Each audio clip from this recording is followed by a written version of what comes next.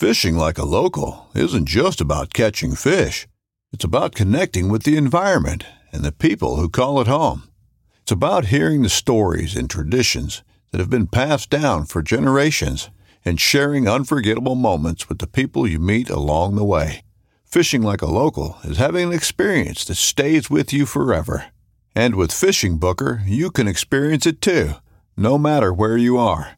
Discover your next adventure on Fishing Booker. This upcoming concert season will be all about the boots, and Tecovas is your stop for the best in Western style. Tecovas has seasonal and limited edition offerings this spring and summer, including men's and women's boots, apparel, hats, bags, and more.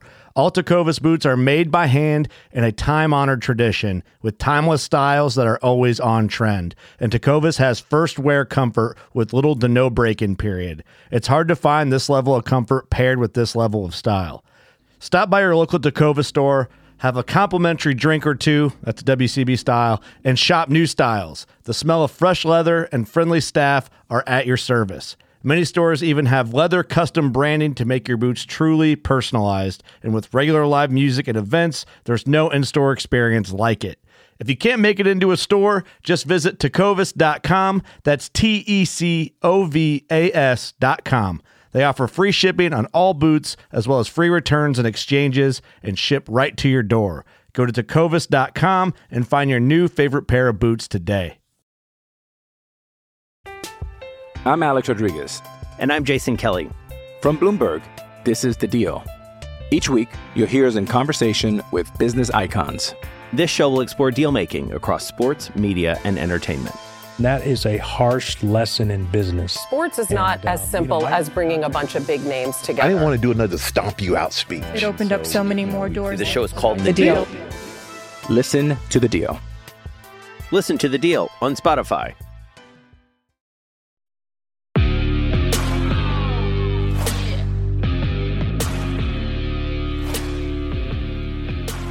Hey everybody, welcome back to another episode of the Bowhunter Chronicles podcast brought to you by Huntworth.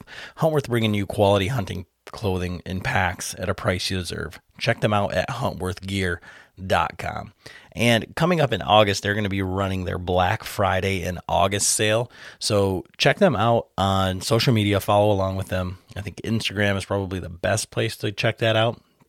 And they've got someone new in charge of all their media staffers, all the podcasts and all of that. And that guy is Nate Sellers. You may know him as Average Jack Archery. So he's going to be coordinating all of this, and really excited to be working with Nate. I think I mentioned that maybe on the beginning of the last podcast, but I've been talking with him, and I think for this quarter, as we go into the colder seasons here up, at least in the north, this is going to be given away at the end of the third quarter, so beginning of October. We're going to go with the Elkins vest, which is that mid-weight vest for those cool mornings, kind of like warmer afternoon sits, with the Casper base layers, which are the thicker base layers that have the heat boost built right in, and then their brand new Ames gloves that are specifically designed for bow hunters. They've got that, 3 fingers covered. The index finger is open and the thumb. So if you're a guy that likes to play on your phone, you can do that. Or if you need to use a release, or you need just a little bit better tactility, those are killer gloves. So that's what we're going to be giving away for this quarter 3. But in the meantime, go over, check out the site, check out the sale, and they have that system builder too, so you can put in, what hunt you're going on, what kind of clothing you're looking for, and it will point you in the direction that you need to go. So that being said, really excited for this upcoming season. It's becoming real now. We're past the 4th of July. We're done with the last show of the season, at least for us. So now it's all whitetail all the time. We're not doing any elk hunts or anything like that. Frank and Ernie are going to Colorado.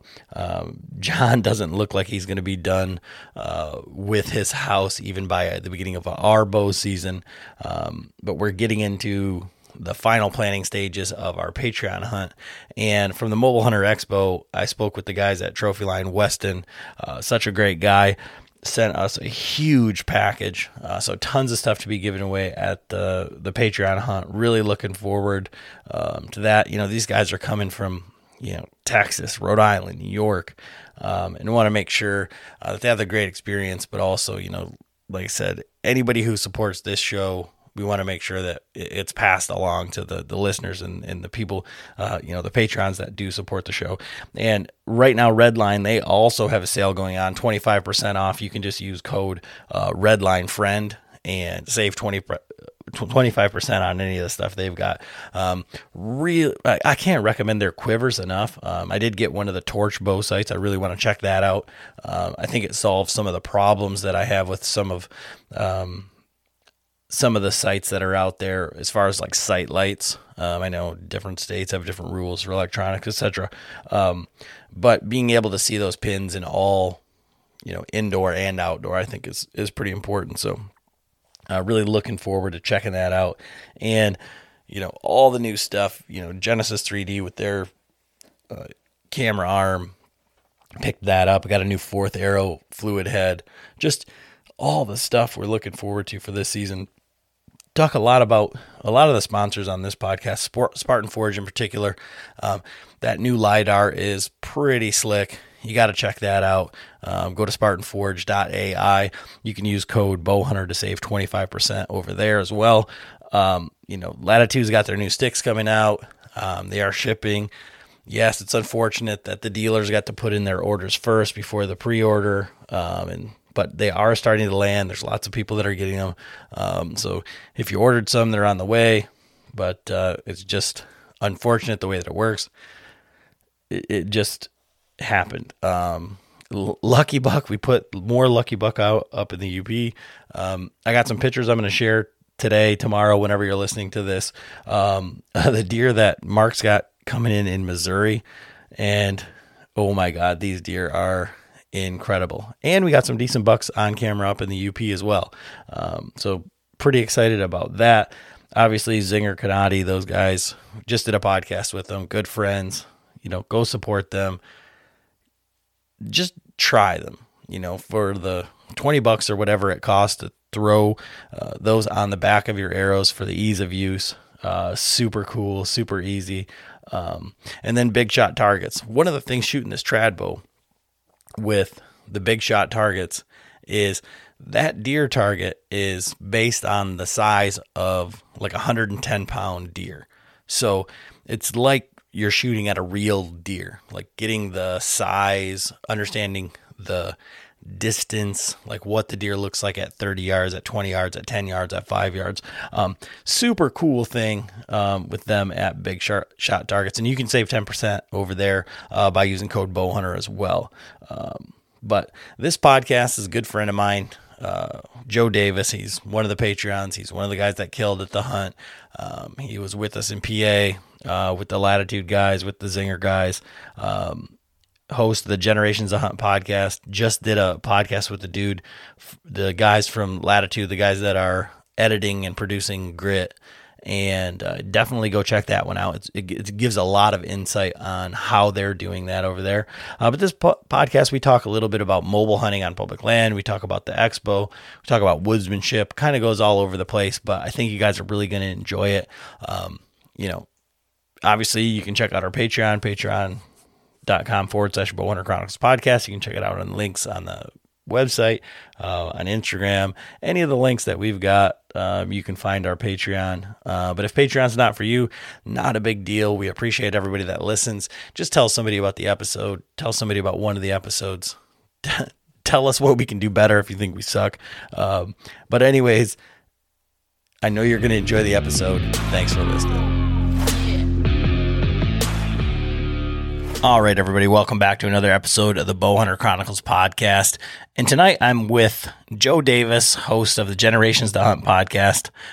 He's a Patreon fellow podcast host, and I'd like to think that he's a friend, but, sometimes your friends can be like frenemies, and maybe that's what I am to him. I've definitely influenced him negatively in some ways, as well as the Patreon group has definitely brought out Joe's true colors. So we'll talk about that a little bit later.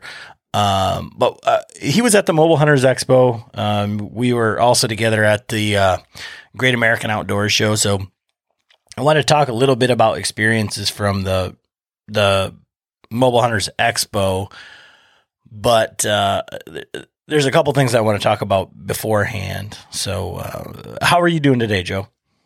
I'm doing great. Thanks for having me on. Yeah. Was that an accurate description of our relationship? I think so. It's mostly just business. We don't have no friendships. As friends don't make friends do what we did.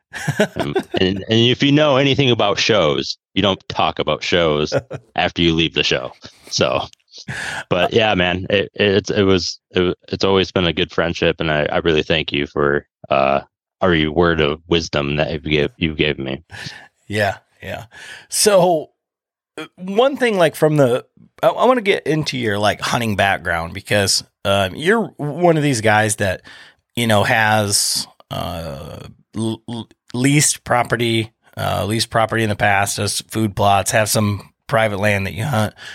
And I want to know, like, first of all, like your hunting style and how you came up, but then how does the mobile hunting thing play into that? Because generally speaking, and I mean, I was just up north, and we're going to have a podcast coming out about that here in the next couple of weeks, and did some habitat improvements. Had Jared from the Habitat podcast come up and go over, walk the property and kind of look through the lens of the habitat guy, or like how he would set up a property. And it was really weird for me to put on a different hat of like not being like hunting mobile everywhere every time, like, oh, this is where you would set up your stand. This is how you would access it, like every single time. And I guess you kind of do that a little bit, when you find a good spot and you say, okay, this is how I'm going to access it. That's the tree I hunt. This is why. But I feel like on private land or like some of that stuff, it's a little bit more set in stone, where it's like, why would you want to hunt mobile or like go through the process of like setting up your sticks and all that shit every single time, So like, how did you grow up hunting, and then what is it evolved into? So I grew up in a small farming community, and like you kind of just say, hey, I'm going out hunting this weekend. Like your buddies would say that, and then you're like, oh well, I'm with it. So I got my hunter education when I was like 13, and my dad took me out a couple times, but like I love my dad to death, but he wasn't really he was a traditional hunter, I guess you would say. Just take me out and just like whatever you look back, you're like, wow, we weren't ever going to see anything. But like I kind of progressed, went out a couple times here or there on opening day and all that, and then I would go up to camp with my dad and all that. But I moved away. I moved to a bigger city. I moved out to Grand Rapids, started my career and all that, and I kind of lost hunting for a little bit, and I kind of drifted away from my dad since we didn't have that common thing. And when I got in my maybe early 20s, like 22, 23, I really noticed that my dad was, getting of age, and I didn't really want to lose that connection with them, because them times are really special, and I didn't want to lose them. So I say, hey, I want to start going to deer camp again. So I started going to deer camp with them again, and then I did the gun. Then I got a crossbow, and then we're not friends anymore. I know that's what. Well, I lived in the city. That's what you do. You get a crossbow and all that. So I shot, some deer with the crossbow and the gun that season, and I was like, well, I got money. I'm gonna go buy a bow, and then it kind of just was a full blown addiction after that. I had a bow. I remember my dad saying this when I was younger. When he said, you can't pull.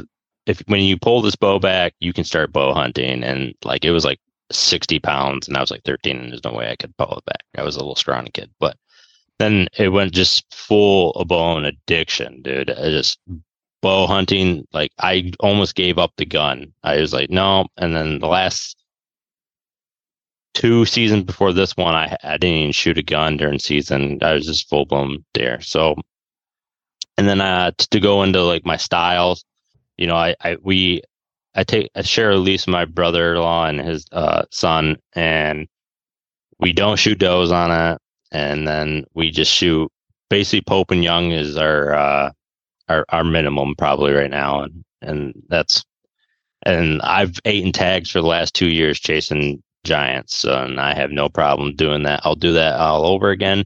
But this last couple of years, or last year, in the most general, I kind of found the greater side of hunting, and it's not about the trophy anymore. It's about the camaraderie. So I think like once I'm gone, no one's going to care about my taxidermy. No one cares about that. So the memories of getting that taxidermy is going to be a lot more better than the size of that deer to me. So how do you guys, like, how did you, when you got into bow hunting and it was a full blown addiction, like what was your hunting style? Like, because you can be, I don't know why, but you could be addicted to hunting and be like, I'm going to go to this ladder stand every single day and watch these deer in this wide open cornfield, and it's like the coolest thing ever. Or you can be like obsessed about it. You could be like map scouting every piece of public land, every piece of water access, and I think that speaks more to like our listeners, right? Like is a mix of somewhere in there, like gravitating from the ladder stand to, you know, not full blown like Jake Bush status where you're 300 days in the woods or whatever. But like, where were you at? Like, how did that progression go? So like, let me like disclose this. Like, I am not a big buck killer or nothing like that.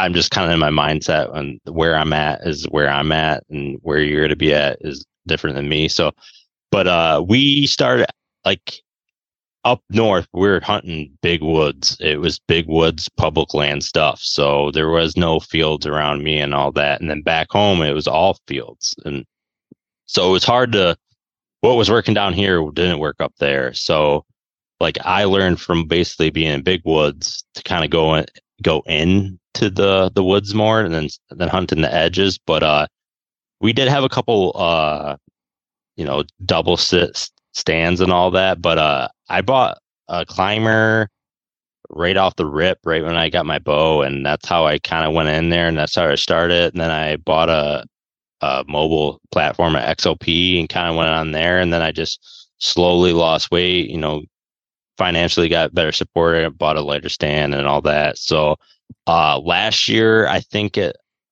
without presets and all that, I probably sat maybe 3 presets and probably 30 to 50 mobile sets on lease or public land. So, and when you're on your lease, like how does that play out? Like for the like mobile hunting, because most of the time, I mean, I guess how big is your lease? So it's kind of a unique scenario. Like it's like 170 acres, but that sounds awesome.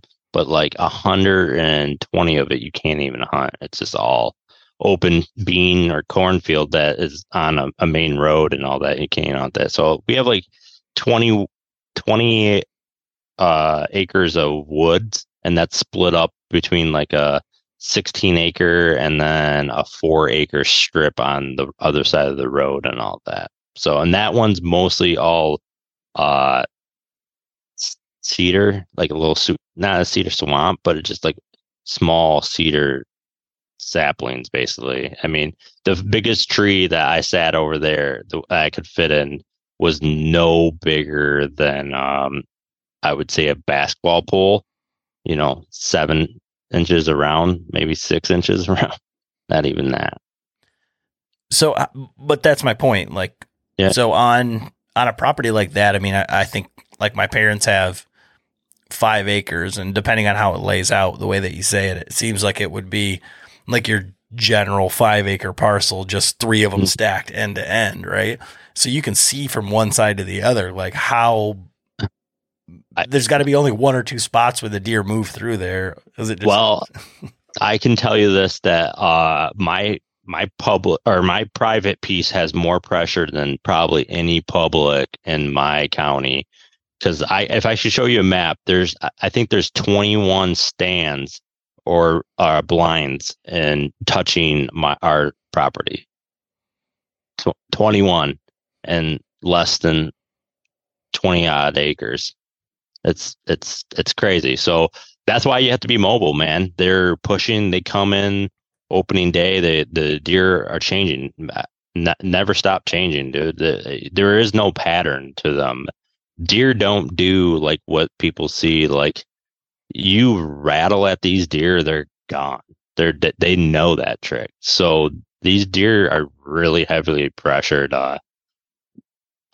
It's just like that's why you have to be mobile, and you get these generation old does and all that, and they know where's all these presets are. So you have to be. My brother-in-law, he's a little less mobile than me, and he does decent, but he is a gun and crossbow only hunter, so he has a little bit of advantage for taking them out, but he mostly gets them on guns. So being just a bow hunter on these leases, I think in that area, I'm the only one that's shooting with a vertical bow. I don't think any of my neighbors shoot with a vertical bow. So you kind of have to work it in your advantage that's why I stay so mobile in that area, because I can go out and I can see I know where these guys are being sitting. So I'm going to play the opposite of where they're sitting and all that.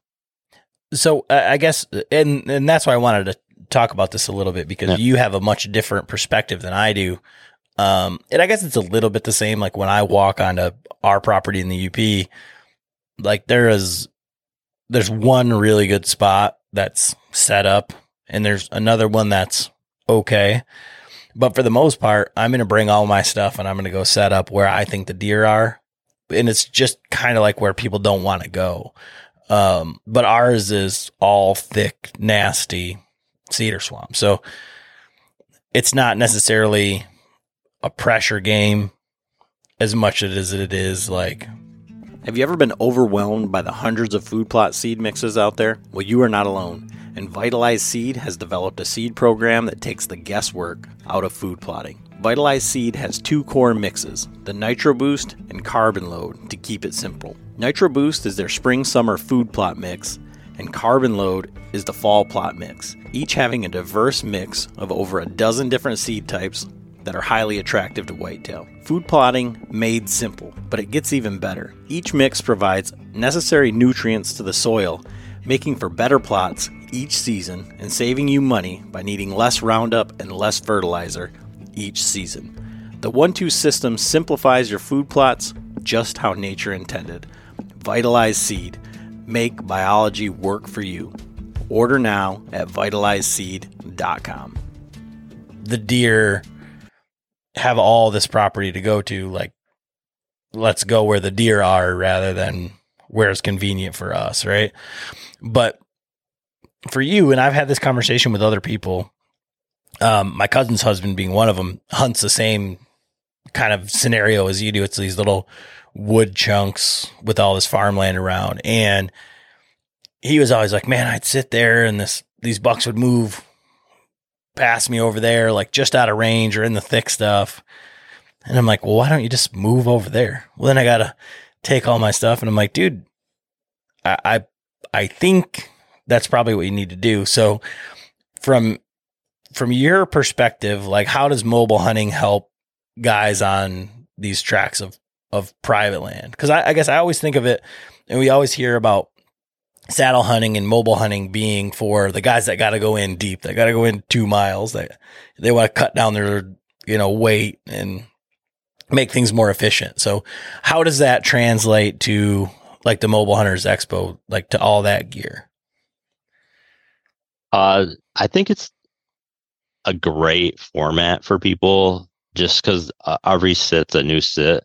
And like I said, the property's evolving and, changing every day. And that's what I really took apart from the year prior, just because I did do a lot of presets, and I did a couple of mobile sits, and I noticed my mobile sits were drastically better, and I had to implement that because I'm hunting a target buck, and he's so educated because of the pressure and all that, and you gotta you gotta evolve, and what's the definition of insanity? Doing the same thing and expecting a different results.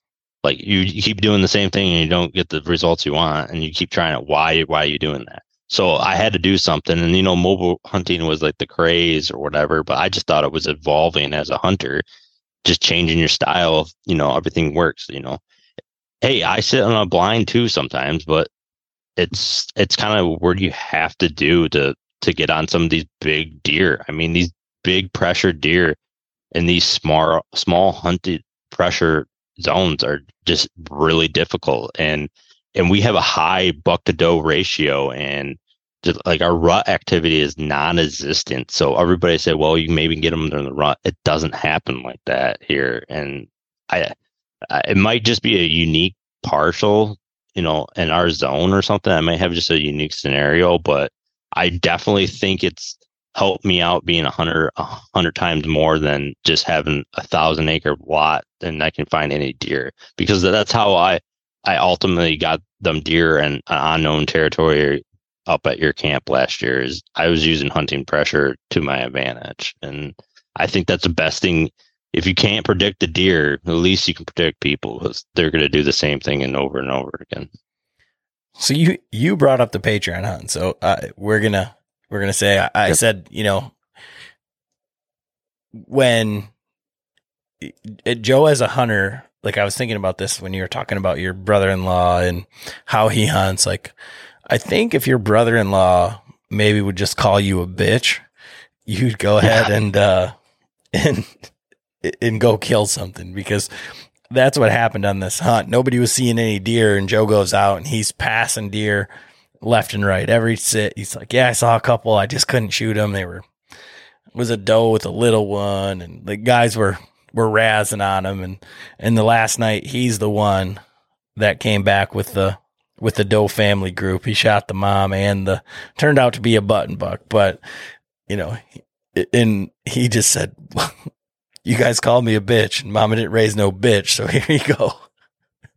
I tagged the same as any other doe, so I don't, in my eyes. But I mean, that's the beautiful thing about camaraderie is, man, you can I was going up there, I was like, oh, I ain't gonna shoot this. I'm not gonna be that guy. But then you kind of go up there and you just kind of talk to people and all that, and they're just like, who gives? If it's legal, let's do it. Like, let's just have fun with it. And then I felt bad because I was seeing stuff and passing stuff, and no one's even seeing it. I thought the first day back, I was like, oh, there's gonna be 6 deer on the wall or on the pole, and no one even seen anything. I think I was like, uh-oh.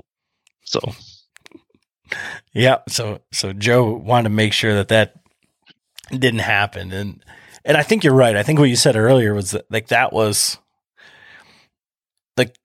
the memories, those deer are going to be gone, long gone. There may be photos or whatever, but that story, that those relationships, everything that was built was worth it in spades for just being that guy.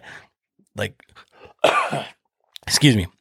Everybody probably did give you a little crap when it was a button buck, and probably when you got it back, you were like, oops. But at the same time, it was a riot when you got back to camp. So what does it really matter at that point? Yeah. I mean, if you don't have people making fun of you or razzing you, I don't think they're really your friends then, and that's the beauty thing about this. I out of that camp, I don't even know if I met anyone in person besides you before that camp. And I only met you the one time, well, besides TAC for 30 seconds. But I think besides that, I never met them. And by the time I left there, I had at least a dozen phone numbers that I could call anytime and we could share any moment and have laughs and talk for 30, 20 minutes on the phone. No problem. And that was what was fun is, when we got to the Mobile Hunters Expo, like on Saturday, like the amount of people that were there, like from that hunt. And it was like you were back in camp again. And that's, Jacob Emery put together a little video from the expo, and it's like, if you go on his Instagram, I think it's like DO3 Outdoors or something like that. But he put together like a little reel, and he just went around and interviewed like Dan and Greg Staggs and Rendell and, a bunch of other people, Lane. And basically that's what everybody said. They were like, we don't care about the deer. We don't care about, like, the gear is cool, but this is like the place where you can go and meet your friends that you maybe have only met online. Maybe you've only seen like one time a year, and it just rekindles like all of that stuff. And like, I was, tried to impart that upon people, like when that, like, that's the way that I feel about the Total Archery Challenge. Like we go up there and it's the same thing. It's like deer camp in July or June. And this was like, the next iteration of that.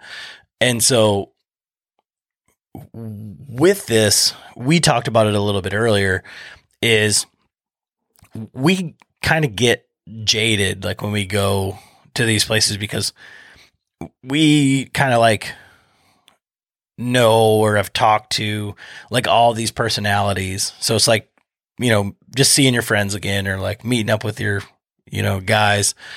And we've seen all the gear because we're so close to all of it. But you talked about it on your podcast that you did with the videographers for Latitude on Grit. And you were talking about like the caliber of the show for people who would listen to either one of our podcasts. Like, what was your take on the show itself? I personally think it was one of the best shows in Michigan, and I've been to some dinkers in Michigan. I don't know how they call them, Outdoor Expo or Deer and Turkey Expo and all that. So I'm Alex Rodriguez. And I'm Jason Kelly. From Bloomberg, this is The Deal. Each week, you'll hear us in conversation with business icons. This show will explore deal-making across sports, media, and entertainment. That is a harsh lesson in business. Sports is not as simple as bringing a bunch of big names together. I didn't want to do another stomp you out speech. It opened up so many more doors. The show is called The Deal. Listen to The Deal. Listen to The Deal on Spotify. like I think it's great. Really, like, if you remove the people that you want to talk to, like, besides product standpoint, it's probably the best show in Michigan. And I don't know how the tri-state area is, but I think it's going to give them a run for their money for just for the mass quantity of people that you can run into and actually put hands on stuff and actually dive and ask questions to somebody, because retailers, they basically get the box and they kind of can go from there. That's what they can tell you, but the manufacturers are to go way deeper into some of these items and all that, and then some shops only carry, one set of sticks and one set of brand of saddles. Well, you got 5 saddles to try from. I mean, you never sat in one. You can go sit in 5 in one sitting and know by the end of the day. You don't have to pull the trigger that day either. So, yeah, I think it was a very, very targeted show, and I think it'll be interesting to see. But they only do them in like a couple of shows a year. So, like last year was Ohio, and I don't know if they did a second one, but they did one this year in Tennessee, and then one up here in Michigan. So I think next year they're doing one like in PA, because I saw something where they were looking for speakers who, are known killers, like from that area. And that was cool. The seminars, the people that are talking, the Q&A type stuff with all these guys. Like, it's great where you can listen to a podcast, but you don't always get your questions answered, or you feel like some things like get glossed over that you want more information about, and you just don't have the ability to just reach out to those guys and ask them. And for the most part, these guys are, extremely accessible at these shows. So, tons and tons of guys that I've had on the podcast were there. One in just about every booth. So the amount of knowledge that's in that room, and the amount of like people in like the industry that I think we're drawn to, is really there. And I think, it could be expanded upon a little bit where there's no, like, it's great that it was all the mobile hunting stuff. But I think one thing, like, so if you go through when you talk about gear, like, okay, so the saddle stuff you can't see everywhere, stuff you want to compare side by side. Last year you had Huntworth in Ohio, and this year Ozio Gear, but I don't think that there was any other like clothing companies. So it's cool that those are companies that you can't see probably like anywhere else without like trying to order it online. But it would be nice to see some of that stuff. And then some of like the pack manufacturers, like, I mean, they have them at the tax, and it's probably a little bit more beneficial for them there because of the Western hunting and the amount of like total archery challenges that there are in the West, for, Kafaru or Expo or any of these, companies to be there. But I'd like to see some of that stuff, like some of the stuff where you can't just go to your local store and get it. And maybe some of the stuff you can't really just easily buy off Amazon and then ship back, that's what I would like to see, I think, expanded upon. But what were some of the things at the show that like surprised you, or that you were like impressed with that you weren't expecting? I think like the biggest thing was just like if you just say show in general, just like the actual like staffing and all that. I mean, everybody there that was, part of that system was pretty well informed, I think, and all that. So it was a great, like I got media passes and I've communicated before that. So it was just from a vendor or media person. It was great. They had communication the whole time. I can't imagine some of these people, you're not even knowing where you're going to be, because like they were showing me where I park and all this stuff. So that was like the great side of that. And then just as like a consumer side, I think it was really just like having like I don't know if they didn't do this on purpose, but they didn't have gutter salesmen there. They didn't have window glass and washing stations there. Like they kept it all pretty well hunting driven, outdoor driven, and all that. So that was a great thing, because like I said in the I don't want to call it outdoor show of Michigan, you get there and literally there's one booth of that. The rest are African safaris and all this stuff. I'm not knocking that, but that's not what I want to see. I don't want to see that. And then I don't want to spend $50 on a bag of beef jerky. And that's all you see at these shows. So the select, when I was going through the map and all that, it was really cool that they made it a point to be all, driven. And it was super cool that they're mostly, all these ones are small businesses, and that's like all these guys are hustling, man. And I have mad respect for them. And it's not like they were down the road. Some of these people drove a long ways to, talk some product and talk some gear. TX5 out of Texas. Yeah. From a product standpoint though, like what was one thing that you were glad that you were able to get your hands on or try, that you probably wouldn't have?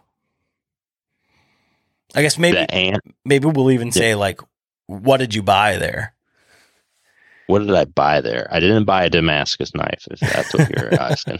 But I bought some like Aider stuff, and I think that I did buy some other stuff, but it was mostly just accessories, because I'm pretty well dialed what I'm gonna work for me. I don't need no really new whistles and bells and whistles and stuff. So it was just like the small stuff, just like just fine tuning my pack and all that stuff and saddle and all that. That was great because there's a lot of people you can go through there, and a lot of people have their personal packs on there, and like Amsteel guy and all these other guys, you can just see these little things that just can take up so much, easier for packability and all that stuff. So that was mostly just accessories and all that. And I felt the Latitude sticks and all that, but that was just like a reinsurance. I was going out there and I tried some other people's sticks, and I kind of just was like, all right, this is what I'm going to go with this year. It's just, and all that. And I did get some stealth. You can never get enough stealth strip tape. So for me, like getting to look at all the stuff, it's like, oh, this. So the Timberwolf Supply Co., they have this like energy drink stuff that's like this mushroom stuff. And there was like, there's no way in hell I'm going to try that. Like, and I thought it was coffee because that's like what's marketed. It's like all this, mushroom coffee, blah, blah, blah. Well, one of the evenings I may have had a few sodas, and the morning came awful quickly, and I was like, ugh. And Corey knows those guys. I guess they're out of Cincinnati. Logan, he runs the Run and Gun podcast. And I didn't catch the other guy's name. I'm sorry. But he's like, here, try one of these. It'll help you out. So I mixed it up, drank it, and it's like a pineapple flavor, and it was really good. Like it was a little chunky. Like it didn't totally mix in all the way. So that was like one negative about it, but I think it helped me. It's got a little bit of caffeine in it, a little bit of, good stuff, I guess. I don't know. I didn't really look too hard at it. I was like, will it help my hangover? Yes. Okay. We'll give it a whirl. And that was good. So that was something that I was surprised about. I would never have checked that stuff out otherwise. And then I made the mistake of trying one of those stealth e-bikes. And I knew, like, from Tim Clark and him using his bike at the Patreon hunt, and then him getting one of the stealth bikes and talking about how great it was, these single speed mid drive bikes. And I've talked with Dieter, he was on the podcast, and I've talked with him about the bikes and things. But man, like that's cool. Like now I'm just trying to figure out like what I'm going to have to do to get one of those. Like it's on my list of things. Super cool. Did you happen to ride one of those, or have you messed with e-bikes before? I did ride that one. I don't know what one I rode itself. I think it was like the price point was like their baser model, but it had the rack in the back that could pull the trailer kind of thing. Yep.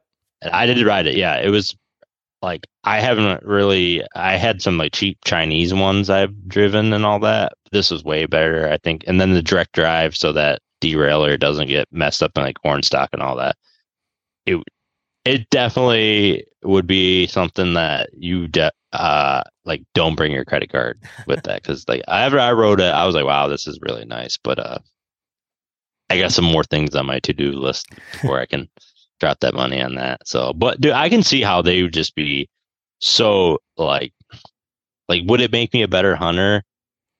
Maybe. I think you could say it would definitely enhance your mobility and all that, but it is a huge setback. But hey, man, if somebody doesn't get a new bow, I mean, you have a 5-year-old bow, you don't need a new bow.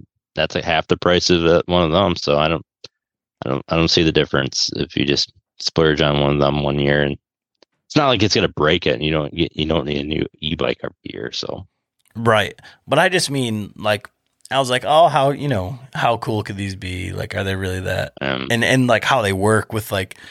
I figured it was just like, oh, you just do a throttle, but it's just like the pedal assist. You're just going, and then all of a sudden it's just freaking flying. And yeah, you're up to 20. You're not going that fast, but it seems like it's like effortless. And riding it was a mistake. You're right. You know, because it's like now I feel like I really need to get one of those. The Spartan Forge, did you check that out or get to go see the new LiDAR and all that stuff? Yeah, I kind of was like backseat what he was like showing somebody else, and I adapted Spartan Forge into my arsenal from the last hunt, the Patreon hunt, and I've been going kind of in there. I do have like Onyx for like kind of more out west stuff, and I think this year I'll probably be more Spartan Forge than anything. So, well, I remember we were like getting food or whatever, and you were telling somebody else, and I don't know if it was Spartan Forge or what it was, but you were like, I've now, like, I used to just do all the e-scouting on my phone, and now I do it on the computer, and it's like, oh yeah, I'll, like literally a night and day difference being able to look at it like to scale. And like when I said it on here before, but there was one spot down in Ohio that Jake Bush was talking about. And when I looked at it on the map, and especially when I looked at it like in person, like it shapes up one way. Like you think you know what it looks like. And then when you peel all that back and you're just looking at the topo or whatever, and you can put it in 3D mode, and it's like, now it stands out like a sore thumb. You're like, oh, okay, now I know why he was talking about that. Because like on your phone, it's hard to see, it's hard to do. And like with those 3D modes, and now like with that LiDAR, with those, like Johnny was explaining like some of his spots, and he was showing me like the like little bits of micro terrain that you can't just see or pick up. And it's kind of like the, whatever they call it for you fishing guys, the like side scanning or whatever, like where you can just really like see what the whole bottom of the ocean or the whole bottom of the lake looks like. You can see those like micro terrain features that these deer are using, because that's what gives them the advantage, where normally you maybe wouldn't see that. But yeah. Like a huge thing, like some of the flatter ag country that I come from, like 3 foot in elevation change could be a huge elevation change for this area, and they'll take advantage of that. Mature deer will take advantage of just 3 foot of drop, and Spartan Forge can definitely pick that out. And then with the new all that, you can tell from oak flats from the leaves of the tree. I mean, just the like, if you can just learn the leaves of trees, just like the quick basic of Michigan or whatever area you're in, you can learn so much from just the, and you can take some boots off the ground or just go right to the oak flats, or you know, some of our areas where some of the farmers take out all the mature trees, you know, they forest them, and then there's only so many oaks. Well, if I didn't have such a small parcel, if I had maybe a larger parcels, I could just go and go, okay, there's 2 oaks here, 2 oaks here, 2 oaks there, instead of just being all a green patch from other previous scouting apps and all that. So that it is crazy that like the Onyx has literally, and other platforms have literally changed the game of public and all that. I screw trail cameras. Everybody's saying trail cameras are ruining everything, but I'm not saying it's ruining it, but like I think that mobile app has killed more deer than a lot of other things. Oh yeah, came out. Why do you think that is? I have my own opinions, but like, why would you say that? A lot of people are scared to get lost. That's the biggest thing, is a lot of people are scared to get lost in unknown terrain. And that's like, I've been talking to a lot of people. Like, I think if you're a newer hunter, and like, I'm not saying I'm a super advanced woodsman, but if you learn woodsman before you actually try to learn deer studies and all that, you will become so much better at this, because you don't have to worry about that. Because when that technology fails or something, you know where you're going to be at, and then you just know what you need to find. You know what I mean? It's just, how many people can tell the difference between a red oak and white oak? it's got to be in a small percentage. You know, I don't want to take away from people. There's probably a lot of people screaming at me over in their car radio right now, but there's a lot of people that out there that don't know the difference, and I just think that would be a better beneficial to learning how to find the best rut spots, how to make a mock scrape and all that. Yeah, them are great tools, but I think learning the woods is going to be way better for you. You know, you put in unknown territories, and I'll use the Patreon hunt as last time. I had this oxbow, perfect oxbow. I think it would have been amazing. All that. I get there, go up there. There's a bridge outing. I put all my eggs in basket in the oxbow. You go, what do you do now? I go, I just spent 3-4 weeks on this one spot and then all that. So what did I have to do? I had to go and learn. Like I could go the map, but I literally was like, I got to hunt an hour. So go to where you know where you're going to go, and then just get your feet on the ground and learn that. Like I can look at elevation change, but I can just know, okay, this drainage should go into a pinch or something and all that. So yeah, and that's what I was going to say is that like I think people were afraid to get lost, but I also think how it's hurt is like now there's all this information out there, and now you have access to all of this like right now, and everybody looks at those oxbows. Everybody looks at those like leeward facing points. They look at, you know, pinches and saddles and like all this stuff where now you listen to podcasts and they say, don't go to the obvious thing on the map. Like where before you'd be like, oh, it's so obvious. Like you just go there and that's where the deer are going to be. But you were looking at, you know, like an atlas, or you were looking at some sort of like USGI topo that you had to like go online and purchase or find, you know, for the area, or a plot book to see what was public and what wasn't, especially like out of state. And now it's like everything is like at your fingertips, and you can go wherever you want. Like there, and I think that's where in some ways, you know, it is like a detrimental, I guess, but in reality, it's like extremely empowering. And so for these guys that have the apps and they still hunt 100 yards off the road or 200 yards off the road, like I feel like those are the guys that need to like what you said, like do a little bit of woodsmanship, like figure out like how to really navigate with a compass, or, you know, use like terrain features to travel and, you know, things like that. So for you, from when you say that, it's really easy to say like, oh, just learn woodsmanship. Like, how would you recommend people would do that? Like what's the way to do it?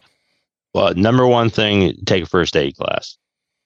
Why not? That is the biggest thing I think people need to take advantage of. Take a first aid class and then be equipped with a first aid triage kit or anything. I think that is such a huge thing. Is something happens and it can happen quick. My brother-in-law lost a finger coming down a tree stand. He got his ring snagged on a climbing stick, and he jumped off the last step and got his ring stuck and it lost his finger.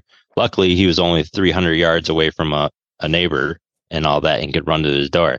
If he was 2-3 miles back, that's in a situation where that's when you start getting an infection. It wasn't bleeding, but stuff like that can happen instantaneously.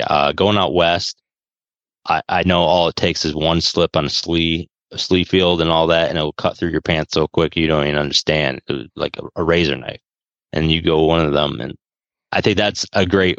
I know it's not the woodsmanship, but I feel more confident going out in the woods knowing that I have just a first aid kit or just a little, you know, I can make a tourniquet, but like just the knowledge of that, I think that's a huge thing, you know, because these, you know, going 2 miles deep is a normal thing now. So, and how many times do you have cell service going back there? Zero. And then how many times do you tell people where you're going? Never, because you never tell people where you're going. So that's a big thing. So if you get put in a situation, you can handle it. And then I think like there is some survival class. I was a Boy Scout and an Eagle Scout too. So like I learned that stuff before I was a hunter. So I think it's hard for me to turn that off.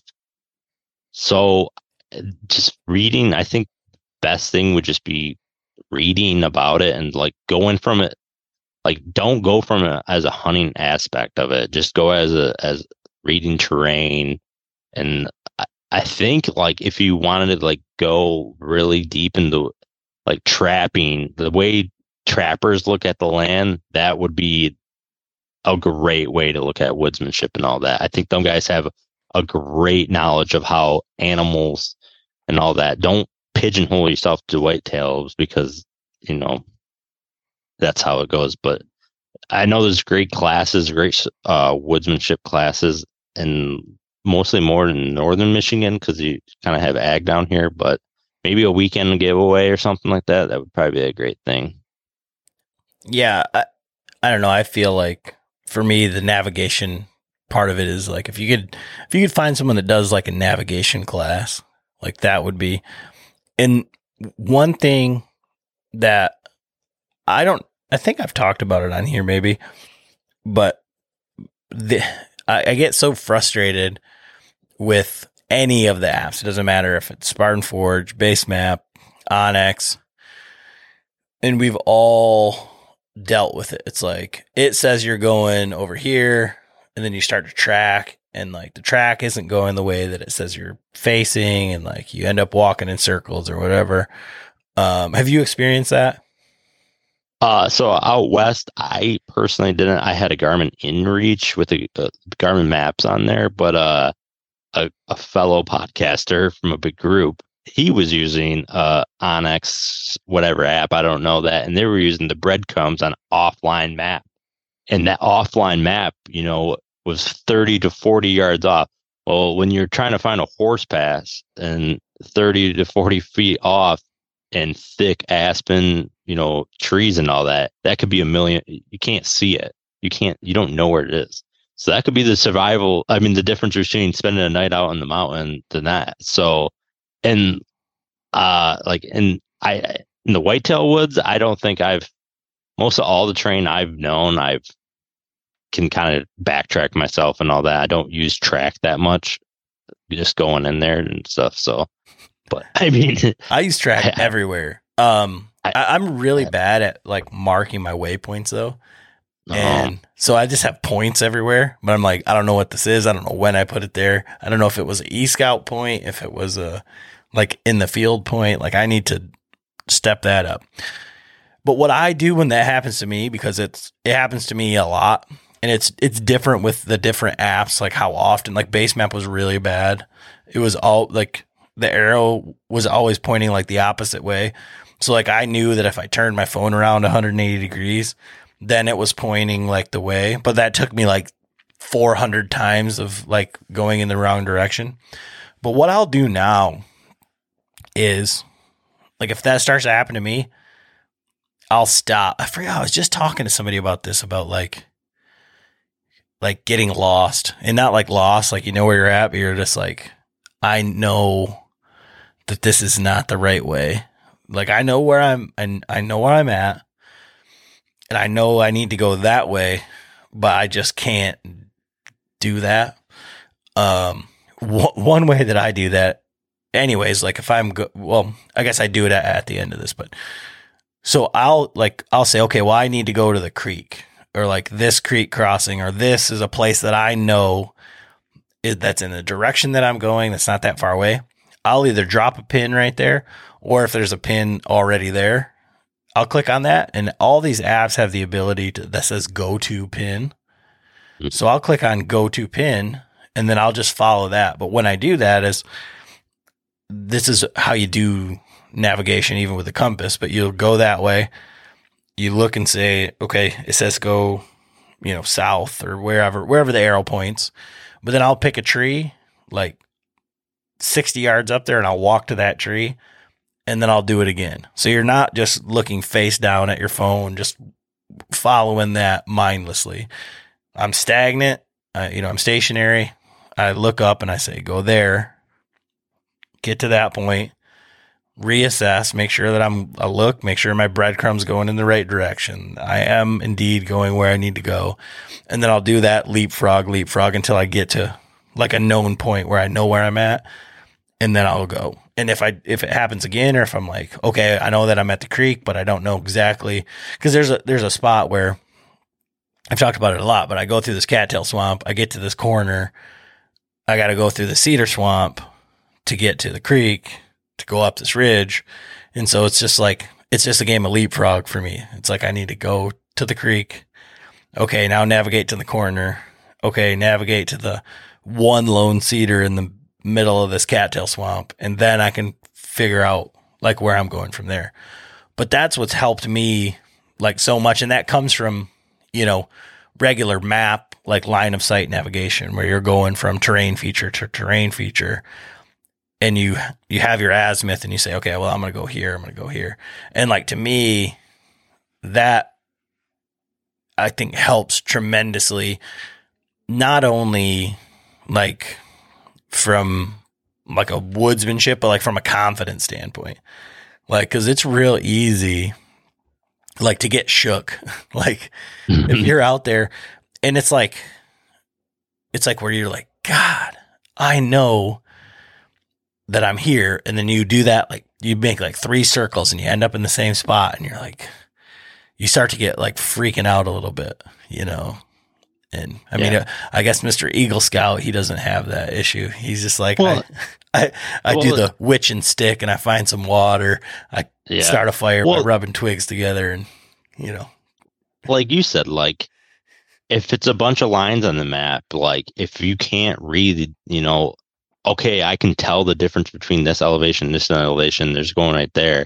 And, if you can't visually, because on some of the apps and all that, you look at it, it's all canopy. You can't tell the difference when you're looking at it from aerial view, and it's not going to help you there's no visual landmarks it's giving you. It's just giving you turn that topo on there. If you know how to read that, you go, okay, this is a drainage going into a spine, and then you physically you're going down this drainage. Let's just say your marker ain't on, and you're saying you're 30 feet over, but you're in a drainage, but it's showing you on a high point. You obviously know that thing is not right. But if you're looking at it and go, all I see is a bunch of topo lines, then you're just screwed up. You're screwed. Because technology will fail, and it happens. And I think that's what some of this stuff, like we were talking with other gear, sometimes we're overcomplicating stuff. We're putting too much moving parts and technology and all this other stuff in there. Like, go back to the basics. I mean, sometimes it's not what the coolest, most expensive, like, I don't even want to I was going to say, I rather go with a small business guy that I can have a relationship with than a big box store and all that. But that's just because we can build off of that. And then it's just like, sometimes you just overcomplicate stuff, and it just needs to go back to the basics, I think. I just think, dough in a can should come back, and that's all people should use, man. I think, from that, like overcomplicating things, I think that's one of maybe the difficulties of a show like that Mobile Hunters Expo, is because it's all so cool. Like I was having a conversation. We talked about this a little bit earlier before the podcast, but with a guy trying to get into saddle hunting. And it's like they reach out to me and say, hey, what do you think about sticks? What do you think about platforms? What do you think about saddles? And to be honest with you, like, I don't think that there's a bad saddle, except for Hawk. But the rest of them, if you can get you can get comfortable in any of them. You probably get comfortable in Hawk, you just might die. And I don't think anybody's ever died, but I mean, it's go at some of them forums and you'll be really educated real quick. it's I don't know, and maybe it's just me like being jaded, but it's not like I'm like they're trying to take money from the little guy. Like, no, I don't think so. I think they don't really care about their customers. But anyways, I think the platform things is about the same. I think all platforms, like you can only make a platform in a handful of different ways. And we've kind of seen those different ways. And until somebody really innovates, all the platforms are going to serve their purpose. But sticks, on the other hand, like everybody wants to be the coolest, to be the lightest, to be the newest, and then everybody wants to buy them because of the marketing, and then they want to bitch because it doesn't like meet up to whatever the marketing said. And I think that kind of goes into that overcomplicating thing. Like, it doesn't matter. I think in this like Amazon-esque world that we live in, we want to be able to order them today, have them tomorrow, and we want free returns for 30 days with our money back. We want to be able to try everything like immediately and send it back immediately. And with where we're at least at this point, and I think we're again in echo chamber, like everybody wants the newest, the latest, the greatest. But to your point about woodsmanship, like we don't want to be out in the woods. We want to, I love the podcast that I did with Cody Rich and talking to him about gear, where he says that guys can't control the woods. They can't control the outcome, but they can control their gear. And so that's what they would rather focus on, because they're going to be, you know, so locked in that they have the best, so that they can have a big ego about having the best gear because they did all the research and they did all that. But if they spent half of that time in the woods, you know, they would have a much better experience. And I think that's how with all of the gear and the mobile hunting stuff, I think that's kind of how we overcomplicate it, right? I mean, what do you see? Yeah, I guarantee there's probably a dozen people I know personally that are going to go out this season with a lone wolf assault, I think that is, and the salt sticks, and they will kill a monster. And that stuff has been out for what, a decade at least. And it's not about, yes, it's nice to shave off whatever on my back, but do I need to shave off 2 pounds if I'm only going 200, 300 yards into the woods? I mean, that's my personal, I'm not picking on it. That's my personal opinion or my personal scenario. I'm only going 300, 400 yards off the road on most of my leases. Like, I can't go any deeper. I got property lines and all that. So I don't need to shave off all these ounces and all that. So like, am I going to buy nice stuff? Probably. Yeah. But it's not because I'm buying it because it's the latest, greatest. I'm on it to last. You know, I'm looking at warranties and all that. And it's not about bells and whistles sometimes. It's not about the cool, you know, this one can fold up to a pocket set, a knife basically, or whatever stick. And I just want stuff that's going to last. Longevity is a huge thing with me. And American made, small business, and just a personal relationship. If I can call some of these companies and I can talk to the person that actually designed this and go, yo, this is not working. Why is this on there? This hitch is on your saddles are not right. And you can talk to somebody about that. That's a huge selling point to me. And like, then go back to the standpoint of people are just overcomplicating stuff. It's just like, man, I do a lot of tournament archery, and I thought it was, I need the latest, greatest sight. I need the latest, greatest bow. I need all this stuff. And I go out there and get destroyed every time. I'm like, what the hell? I just spent like $4,000 on this bow. What the hell? And I go and I joined a club, and I got this guy, his bow probably like $600 with everything on there. Smoked me by like 20 points. And that's huge in archery world. 20 points. And he can just use what he has. He doesn't need to buy great new stuff. He just knows his equipment and he can use it. So if everybody can implement that, not worry about, oh, well, this one, they came out with the latest, greatest new sticks. I need that. Well, that's what half these time people go in there. They set up one time before they go in the woods, and then they're dinking around with the new equipment every freaking time they go in the woods. And then by the time they get done with the season, they're buying a new stick when they're just gotten comfortable with it. Now, they're just crutching yourself. I don't know. And I'm just not a weight weenie, man. And some of these people are so worried about ounces. It's just insane, dude. Like, just put the stuff on your back and find the deer, man. Yeah, I honestly think like the whole thing comes full circle to what you said earlier about like the inches and the taxidermy, and like that is, I think, what's most important, right? So Tim Clark goes out, kills a 8-point. You kill a family of deer. Josh kills a deer. Jason kills a spike. What bow was Tim shooting? What sticks did Josh have? I couldn't tell you. Doesn't matter at all. Couldn't tell you.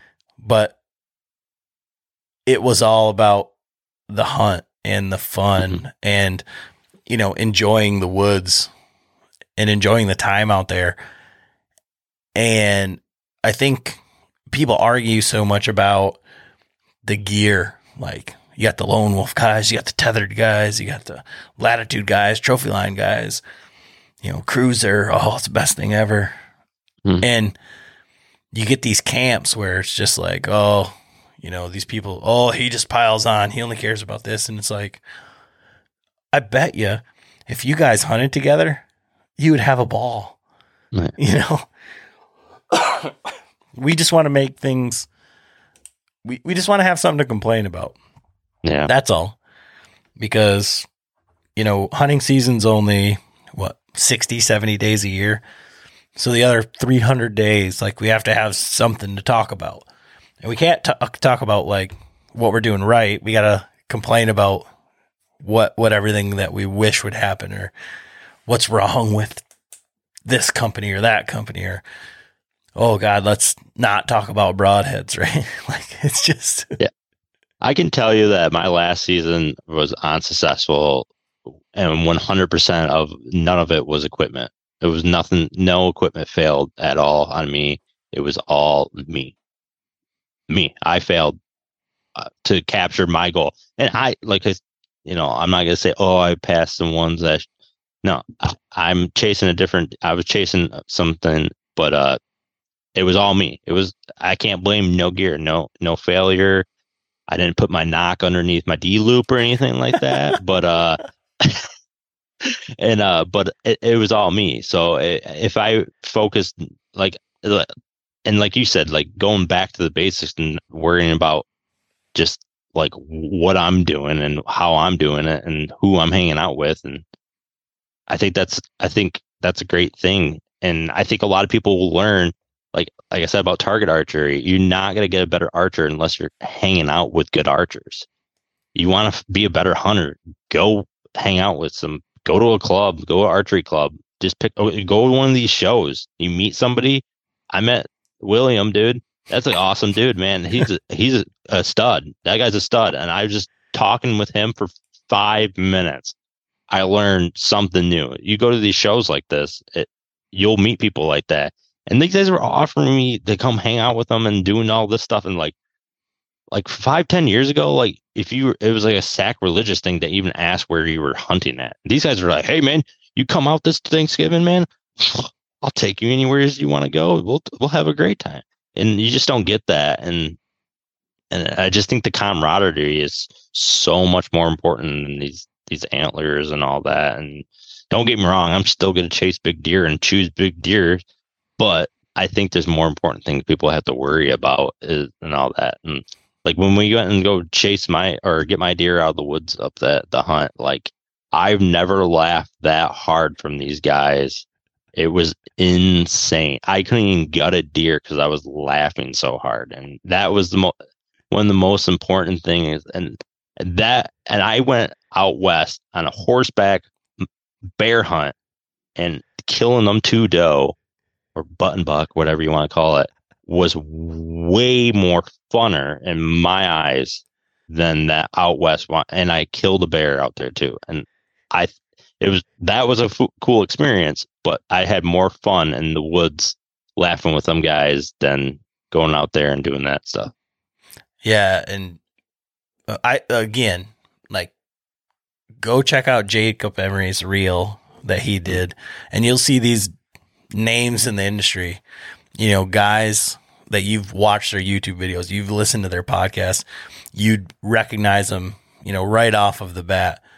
And the answers are all basically what you just said. It's about the people and not about like gear or inches or whatever. So for you, and like for the listeners who aren't familiar with you, if they've made it this long, like your podcast, like what's the basis of your podcast?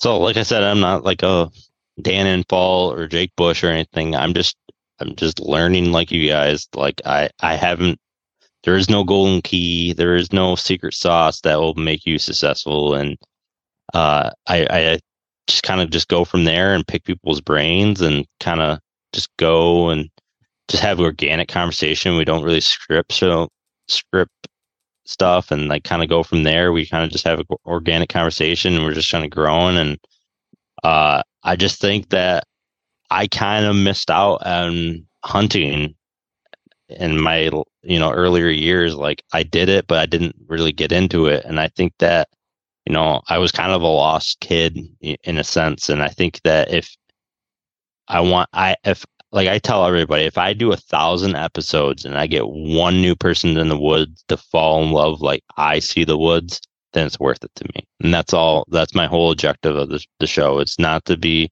I don't want to do a podcast for a living. I don't want to, I don't want sponsorships and all that like that. I mean, if they come, they come. I'm just saying I'm not chasing that. I'm chasing the next story.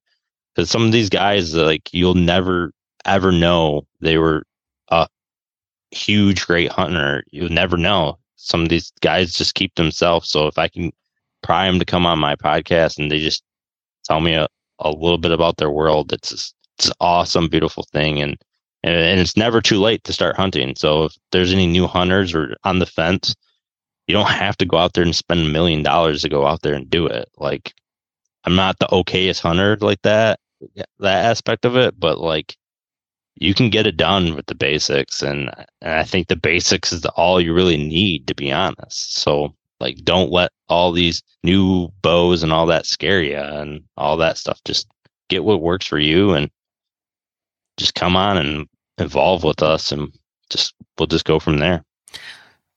So since John's not been around building this house lately, I've been forgetting to ask this. What is your bow setup? Like, what are you shooting this year?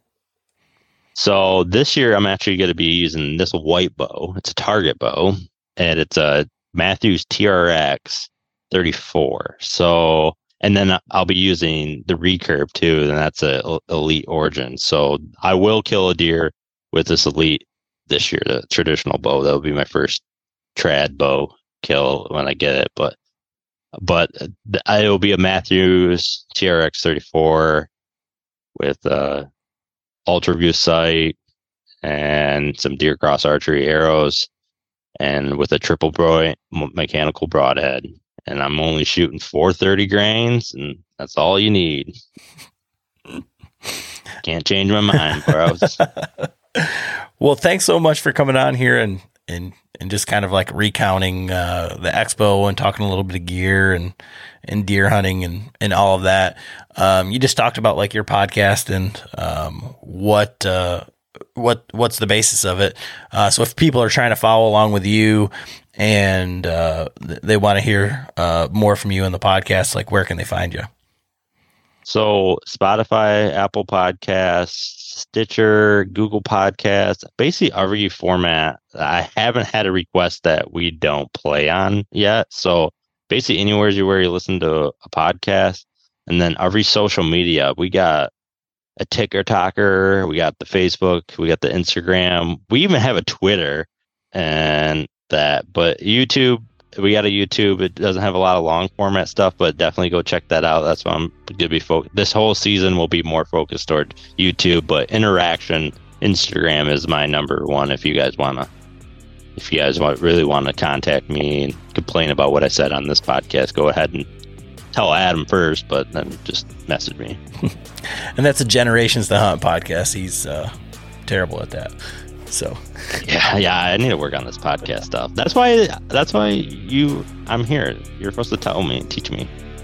So, but yeah, I appreciate it, man. So we'll wrap it up. But thanks for coming on tonight. Thanks for having me. No problem.